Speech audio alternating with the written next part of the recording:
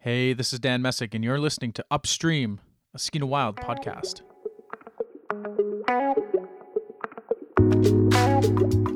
Upstream will explore the people, culture, science, and of course the salmon from all across the Skeena watershed. Northwest BC is filled with diverse voices, communities, and economies that rely on a healthy watershed. So we'll dive into the work being done every day on the ground to ensure our way of life and salmon have a future and that the Skeena stays wild. This is episode 2, Origins, part 2. Hey, Julia, how's it going? Good. How you doing, man?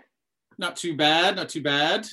Sitting here on a sunny April morning, looking at the spring that is budding in the East Skeena, a little ways away from the Skeena River itself, but along the Bulkley, so can be happy about that. But I wanted to, time. Right? I know, we wait so long to get these sunny days, and finally they're here, and it's like watching the sun come up is a huge joy. You don't even need to go out into it. It's just seeing it. It's like, yeah, all right, we're finally here. I definitely need to be out in it. Yeah, no doubt, eh? Today we're chatting about Skeena Wild, kind of where we came from and where we are. But first, I just wanted to chat with you about your story. Tell me, how did you end up in the Skeena? This is Julia Hill-Soroshan, operations manager for Skeena Wild. She grew up in the North and has been with the organization since its inception in 2007. Well, I came as a kid with my family.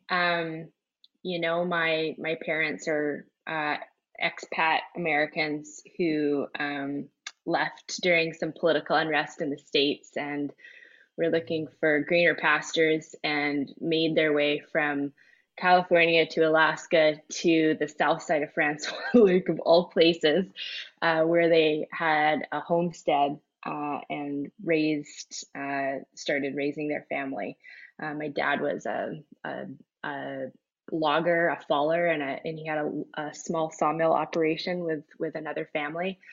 And he was ready for a shift, and interestingly, made the shift from a logger to a conservationist when he went on a steelhead fishing trip with some friends to the Kitlope Valley to have a little fishing trip, and was struck by the beauty of that place, but also struck by the flagging tape that was along the banks of the river. And, as a logger, just recognized that there's a time and a place for harvesting logs, and the Kitlope was nor the time or the place to do that. So he actually joined forces with the Haisla, and when our family very shortly after moved to Terrace, and he embarked in his career as conservation, which obviously had a huge influence on me, because here I am doing this as my career, as my lifelong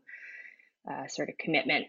And so we ended up in Terrace in 1990. I left for a very short period of time, but I very quickly realized that this is where my roots were, and that I wanted to be in the Skeena. And so I landed this job, and it just felt like my dream job, because I did a little bit of time in consulting and very quickly realized that while there are incredible people doing that work, that it's really hard to make real change in that sphere. It's also really hard to make real change working for government. And so I very quickly realized that I was passionate about this region, and I was passionate about my community and the people who lived in it, and maintaining its health, and that if I wanted to be a part of that change, that it was going to happen in the nonprofit sector. Yeah. You have a bit of an interesting story, origin story, because you were more or less baptized in some of this conservation work as a child. Both your parents, as you mentioned, politically savvy. Your dad, Bruce, a huge force in the conservation world. But here in the Skeena, one of the main things, the reason why we do this conservation work is because of the salmon. one of the last places where we see massive runs still. I mean, they're not like they used to be, but we still see decently healthy runs, more so than in a lot of other places that have Pacific salmon. So tell me, I guess, firstly, what was your first experience that you can remember, that you can recall as a child with Skeena salmon?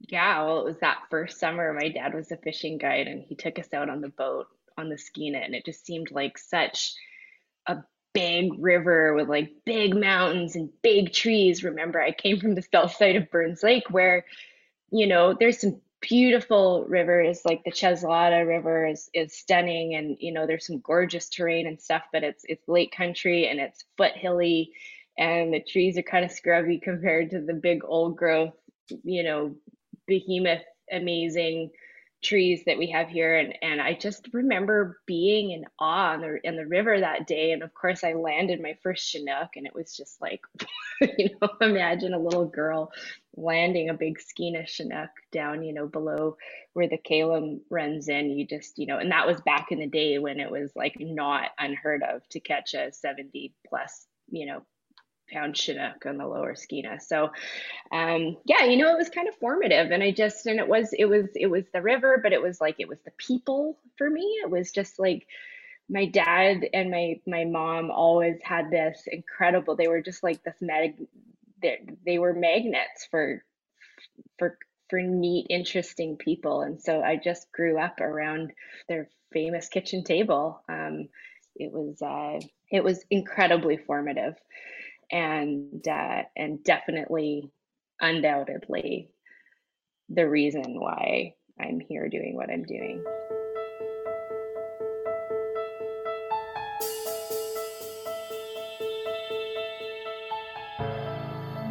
After the fight of the Haisla and friends to protect the Kitlope, I was a little girl on the beach of Kitlope Lake, and they had just had the minister and the premier and a whole bunch of government officials out of the Kitlope to say, like, the time is now to protect this place. And it was a very formative trip that my dad and Gerald had organized out to the Kitlope, and others from Haisla. And I think my mom and her girlfriend cooked for the trip for like over 40 people on the beach. And as the float plane was picking up John Kushore, who was the Minister of Environment at the time, he said to me, and I was in my bathing suit swimming in the lake, he said, "Julia, do you have any parting words for me?" And I grabbed a pencil because I couldn't find a pen, and I literally carved into his arm, "Save the Kitlope." And so that was what he had on his arm as he got on the float plane to go and have this big government meeting about, the protection of the future of the Kitlope. And so a year or two later, there was a feast in the Haisla in Kitimat Village to celebrate the protection of the Kitlope, and John Kushore was there. And so there's a picture of me writing on his arm, "Thank you for saving the Kitlope." And that's awesome. Like, I have this in my office because this is kind of where it all started. Yeah, it's where it all started for me. It's been a bit of a long road. I mean, it's been almost 15 years now that Skeena Wild has been operating in the Skeena. I mean, what's your recollection? You kind of mentioned it a little bit earlier, but what's your recollection of how the organization got started, and also what led to that? I know there was a lot going on in the mid 2000s, especially in the headwaters, with Shell wanting to drill up there for coal bed methane. But what's your recollection of how Skeena Wild came to be? The sacred headwaters was the battle was upon us, and this was a very real threat. We had this proposal for fish farms, and Friends of Wild Salmon was born, and it was this coalition of groups throughout the watershed saying, like, this is not an acceptable activity. The threats, we knew enough in 2005, 2004, 2005 about fish farms that was something we were not willing to accept in the Skeena. And so that really sort of coalesced this group of people to say, we need to work to protect this, because it became apparent that the government interests they didn't necessarily have the interest of communities who are dependent on wild salmon at heart. But Skeena Wild kind of was happening separately, and Skeena Wild was born out of this need for a group to focus on fisheries management, because meanwhile, there were these threats coming at us on specific issues. There was also a lot of concerns around the management of the fisheries, and there wasn't really a strong science voice that was dealing with that. And so Skeena Wild was born out of that need to bring science that was not tied to an industry, basically, that was independent, that was there really to speak on behalf of salmon interests. And so that, of course, we've diversified and shifted focus over the years to deal with different things as they come at us, and to try to take a solutions approach, but very much rooted in science still. And that's really fundamental to, I think, our organization. Yeah. I know at the beginning that it was, pretty grassroots, very small team. It's been able to grow over the years with some successes. And now, as you mentioned, broadening into a few other issues, but always rooted and based on, what are the impacts to Skeena salmon? How do we ensure that Skeena salmon populations and habitat are there, for generations to come? So tell me a little bit about some of what you consider to be kind of the wheelhouse for Skeena Wild. What does Skeena Wild do? At the root of all of our work, I would say is just like providing good information and good science, but trying to build community, trying to bring people together. Those are really at the heart. Like, that's what I'm quite passionate about, because, in studying science, biology in college, it was really interesting, and I loved all of it. But there was a really key thing that was always missing from those studies, and that was people. Communities. Like, that is such an important part of the fabric of the work that we do, and our ecosystems.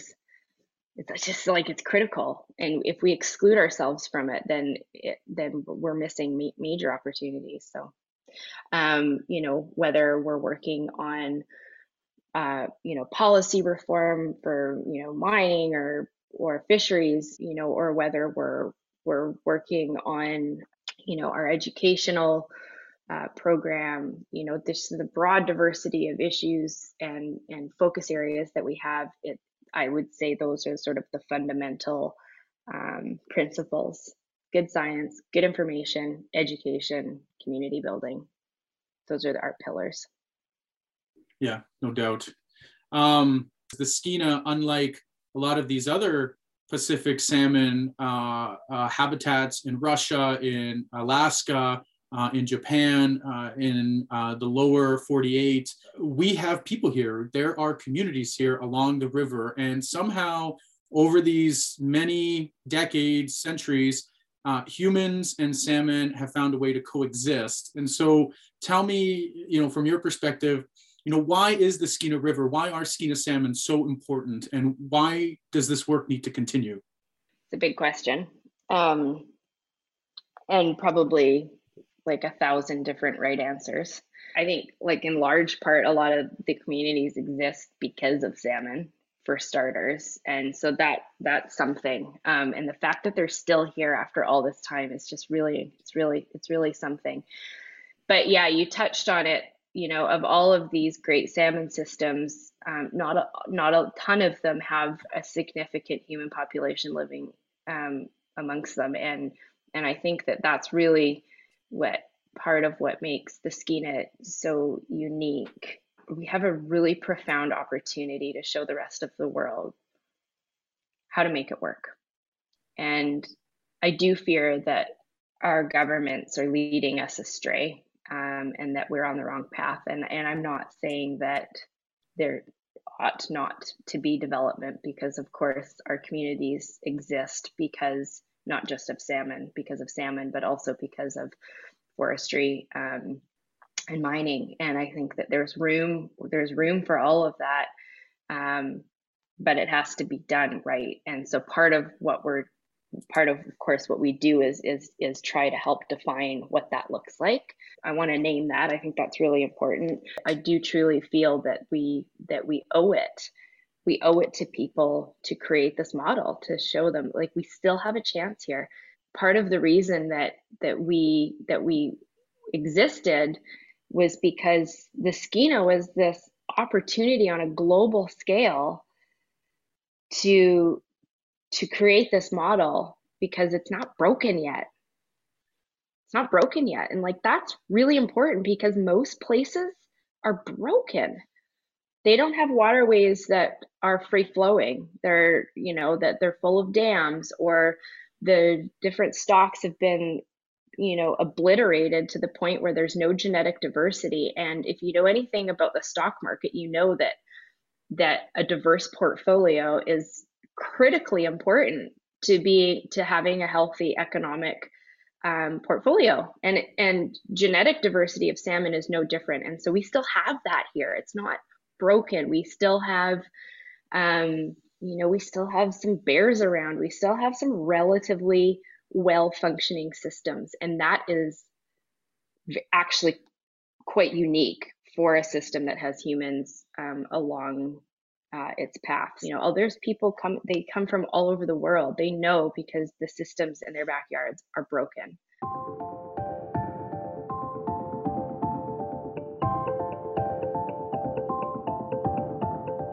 We face a lot of criticism sometimes about, oh, we're against everything.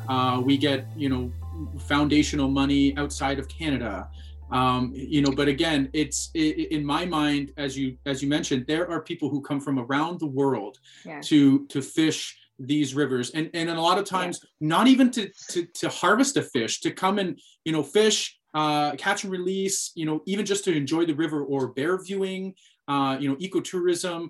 And they come here and they have these experiences and they leave because they know, and also donate their money to conservation efforts here, because they know that this is a fleeting moment. These are fleeting places that we don't necessarily have a lot of anymore. And here in the Skeena, there's access. We can still enjoy the river, enjoy the salmon, and live comfortably in our communities. And so I guess, maybe tell me a little bit about your thoughts on that angle. When you do hear people say that to you, what's your response? How do you feel about that? Well, yeah, it's super important, and it drives me nuts because I grew up here, and this notion that it's these outside interests trying to dictate how things ought to be in our communities is bogus. It's fear mongering. It's inaccurate, and it's quite damaging. Everybody that I work with has either grown up here or has been here for decades and are deeply rooted in place. And so that for starters, but again, I think I made this point already that like when we get money from away, it's because people recognize that this is sort of the last frontier and it's not to shut everything down or stop all development. It's not about that at all. It's about how much, to whose benefit, and it's about scope and scale. It's about how big and where and how much and who's benefiting. Because if it's only benefiting, some suits in the city, I'm not interested in that, especially if it's at the cost of really important, long-standing economies that people and communities families have been building for generations. Like there's no way. It doesn't make any sense to me. I just don't buy it for a second. We're talking about people who come to this place and go, holy smokes, this is a system that's not broken. Why would we wait until it's broken before we start putting money into fixing it? Like, why not try to do better for our kids? Like, why not? And that to me is that's why I do this work, because because we have a chance to not screw it up. We have a chance to show the rest of the world that you can still pull trees out of the forest and not obliterate an ecosystem. You don't need to nuke it in order to make a few bucks. And that's true for mining. It costs a bit more money to do it that way, but we need to really, really reevaluate what wealth is and how much is enough. And so fundamentally, I feel that we need to help answer those questions. And so I would say again, like at the root of what we do, it's about helping define that. And we know that there's ways to develop these resources in a responsible way. If you like what you're hearing and want to hear more about the Skeena watershed, salmon, science, and how communities are working together to ensure a future for all the creatures that call the Skeena home, then download the Upstream podcast. Check us out at skeenawild.org or subscribe on Apple, Spotify, or wherever you get your podcasts. Now, back to the show.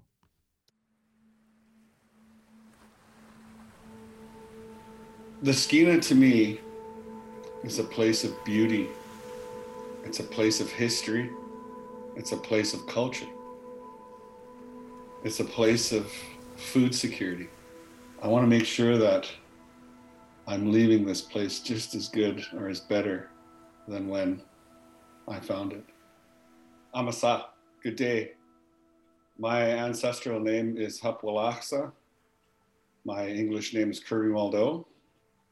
I am of Tsimshian and Gitxsan descent. I live in Gitxsan territory in what is now known as New Hazelton, along the shores of beautiful Skeena River. This is Kirby Muldo, another member of the Skeena Wild team. He's the Indigenous Engagement Specialist, but he's also an educator and a human rights advocate.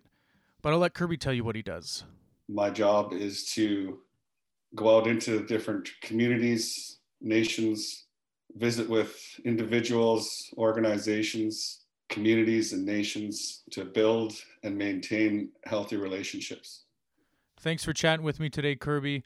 I know we've talked about this many times before, but tell me again, what was your first experience with salmon and the Skeena River? Well, I was born and raised in Gitxsan territory. I was born in Hazelton, grew up in Kispiox. I was brought up with a big family, spent a lot of time with my grandparents, my aunts and uncles, out on the land, on the water. I was taught at a very early age to respect the land, to respect the water, to respect the salmon. The water is what gives us life. We can't live without water. The salmon is what brings life up into our headwaters, up into our rivers, into our streams. Salmon are so important to the Gitxsan people. They're important to all people. They're important to all living things. The nutrients they pull up into the watersheds from the ocean are crucial to the survival of many living things, including plants, animals, birds, humans. We all depend on the salmon, not just for food, but for the nutrients it provides for other living things that we depend on to keep our ecosystem in good health. Yeah, for sure. Kirby, tell me a little bit about why the Skeena watershed and places like Hazelton, Kispiox, Gitxsan territory, why is it so unique and special? And why have you chosen to make it your home? The Skeena and the Skeena watershed are a very special place. There aren't too many places left in BC or Canada like the Skeena. Growing up in the Skeena, I came to appreciate so many things about the land and the water, the culture, the people, the beauty, you know, right from the headwaters of the Skeena down into the estuary in Port Ed and Prince Rupert. There's so much beauty and so much life. The people, the cultures, societies, it's just amazing, and I couldn't imagine living anywhere else. Yeah, no doubt. Same way as at this point, after being here for just over a decade, I feel the same way. I guess one thing though, you know, that really struck me when I got here, because I didn't know very much about it, was how important salmon are to cultures, to communities, and to the economy here. Tell me, what was your first interaction with salmon? Like, what's your first recollection of salmon in your life? I grew up spending a lot of time with my grandmother and my grandfather, and we had a fishing hole just up about 4 or 5 kilometers from the Kispioks on the Skeena. And one of my first memories is going up as a family to go up to the fishing hole. And we had to pack fish up a hill. Even as a small child, you had to do your part. And so going up to the fishing hole meant that you were going up there to work, and that you would gain from the benefit of being able to and having the privilege of harvesting salmon. You know, salmon are the lifeblood of the river. They bring sustenance and nutrients to our families, our bodies every year. And all we have to do is take care of them, you know, and they'll provide life. Yeah. Yeah. I know that you've done, quite a few things in your life, but lately, in the last number of years, it's been focused on salmon conservation. Tell me a little bit about how you got involved with salmon conservation and by such Skeena Wild. What was kind of the first initial episode or involvement that you had with salmon conservation in the Skeena? Well, I used to be an instructor at Northwest Community College, which is now known as Coast Mountain College. And I taught Introduction to Environmental Monitoring, along with many other courses. Teaching those courses really opened my eyes to the destruction that was going on in the valley and other valleys, other watersheds. I quickly learned more about what was happening in the environment in and around the Skeena watershed. And I was more able to recognize, as we brought students out onto the land, I was more able to recognize what was happening to the land. Prior to that, I didn't really realize that extreme weather events were a bad thing. I knew they weren't good, but I didn't know the extent to which they were impacting the environment, especially salmon. So after teaching for about 5 years, I became involved with an organization called the Headwaters Initiative Project, which was run by Bruce Hill and Gerald Amos. I worked with the Headwaters Initiative Project for about 3 years, and then we amalgamated with Skeena Wild Conservation Trust. Skeena Wild Conservation Trust has a lot of the same values and goals that I have in my life. You know, we want to see a healthy environment. We want to see people thrive. We want to see people work, but we also want to make sure that we're leaving a healthy, vibrant, sustainable environment for those yet to come. What was some of the work that you initially did with the Headwaters Initiative and Gerald and Bruce? I did a lot of community engagement. I did a lot of organizing, different meetings, etc. What Bruce and Gerald used to call the 1,000 cups of coffee. I was out, behind my steering wheel, stopping in every town and trying to talk to everybody I could about what we were trying to do at the Headwaters Initiative Project, building and maintaining relationships, talking about our goals and our values and where our goals and values aligned. And so just trying to build that momentum and build the unity so that when it came time to stand up and protect our food security and our water security, that people were informed, they had somewhere to come to organize and to look for support, to ask for unity. And that's what I thrive to do, is just share information, support one another, provide unity, and show support when other individuals, organizations, and nations need support in protecting their food security and water security and human rights. Kirby, you've grown up living and working next to the Skeena where humans and salmon can coexist in some way. My question, I guess, on that, in your experience being a commercial fisherman, being in the logging industry, and now doing salmon conservation work, why is the Skeena River and salmon so important to you, and by extension to the Gitxsan culture, to Indigenous culture? It's so important to me because, first of all, it provides food security. As I said earlier, not just for the Gitxsan people, but for all people, as well as all living things, bears, wolves, otters, birds. It's so important. But salmon is also so important to our cultures. We have celebrations every spring, to release the smolts. And then we have celebrations to welcome the adult salmon back. But, I often think about the value of salmon to our economy. When I was growing up fishing with my grandfather in Prince Rupert, we used to catch thousands and thousands of fish daily. Hundreds, if not thousands of fishers on the BC coast made great livelihoods. And you see a lot of that livelihood is gone now. Whereas if, we just took care of the salmon, that industry would be still thriving.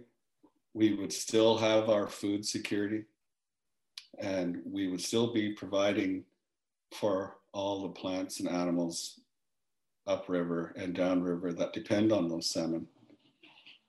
So I want to talk a little bit about the economy.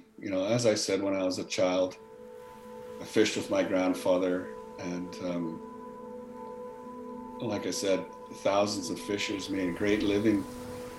And today, you can't find more than 100 fishers on the water now. And so the salmon economy is so important to the Skeena because it not only provides for commercial fishing, but it also provides for the anglers who are also food fishing in most cases. This food security and economic activity will just come swimming back to us every year, right to our shores, practically to our doorsteps, as long as we look after it.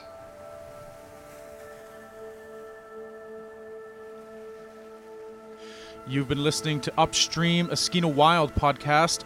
Over this first season, we'll speak with those on the ground working every day to ensure a future for Skeena salmon, the people behind the science that are increasing our awareness and understanding of one of the last intact salmon watersheds in the world, and what responsible development could look like.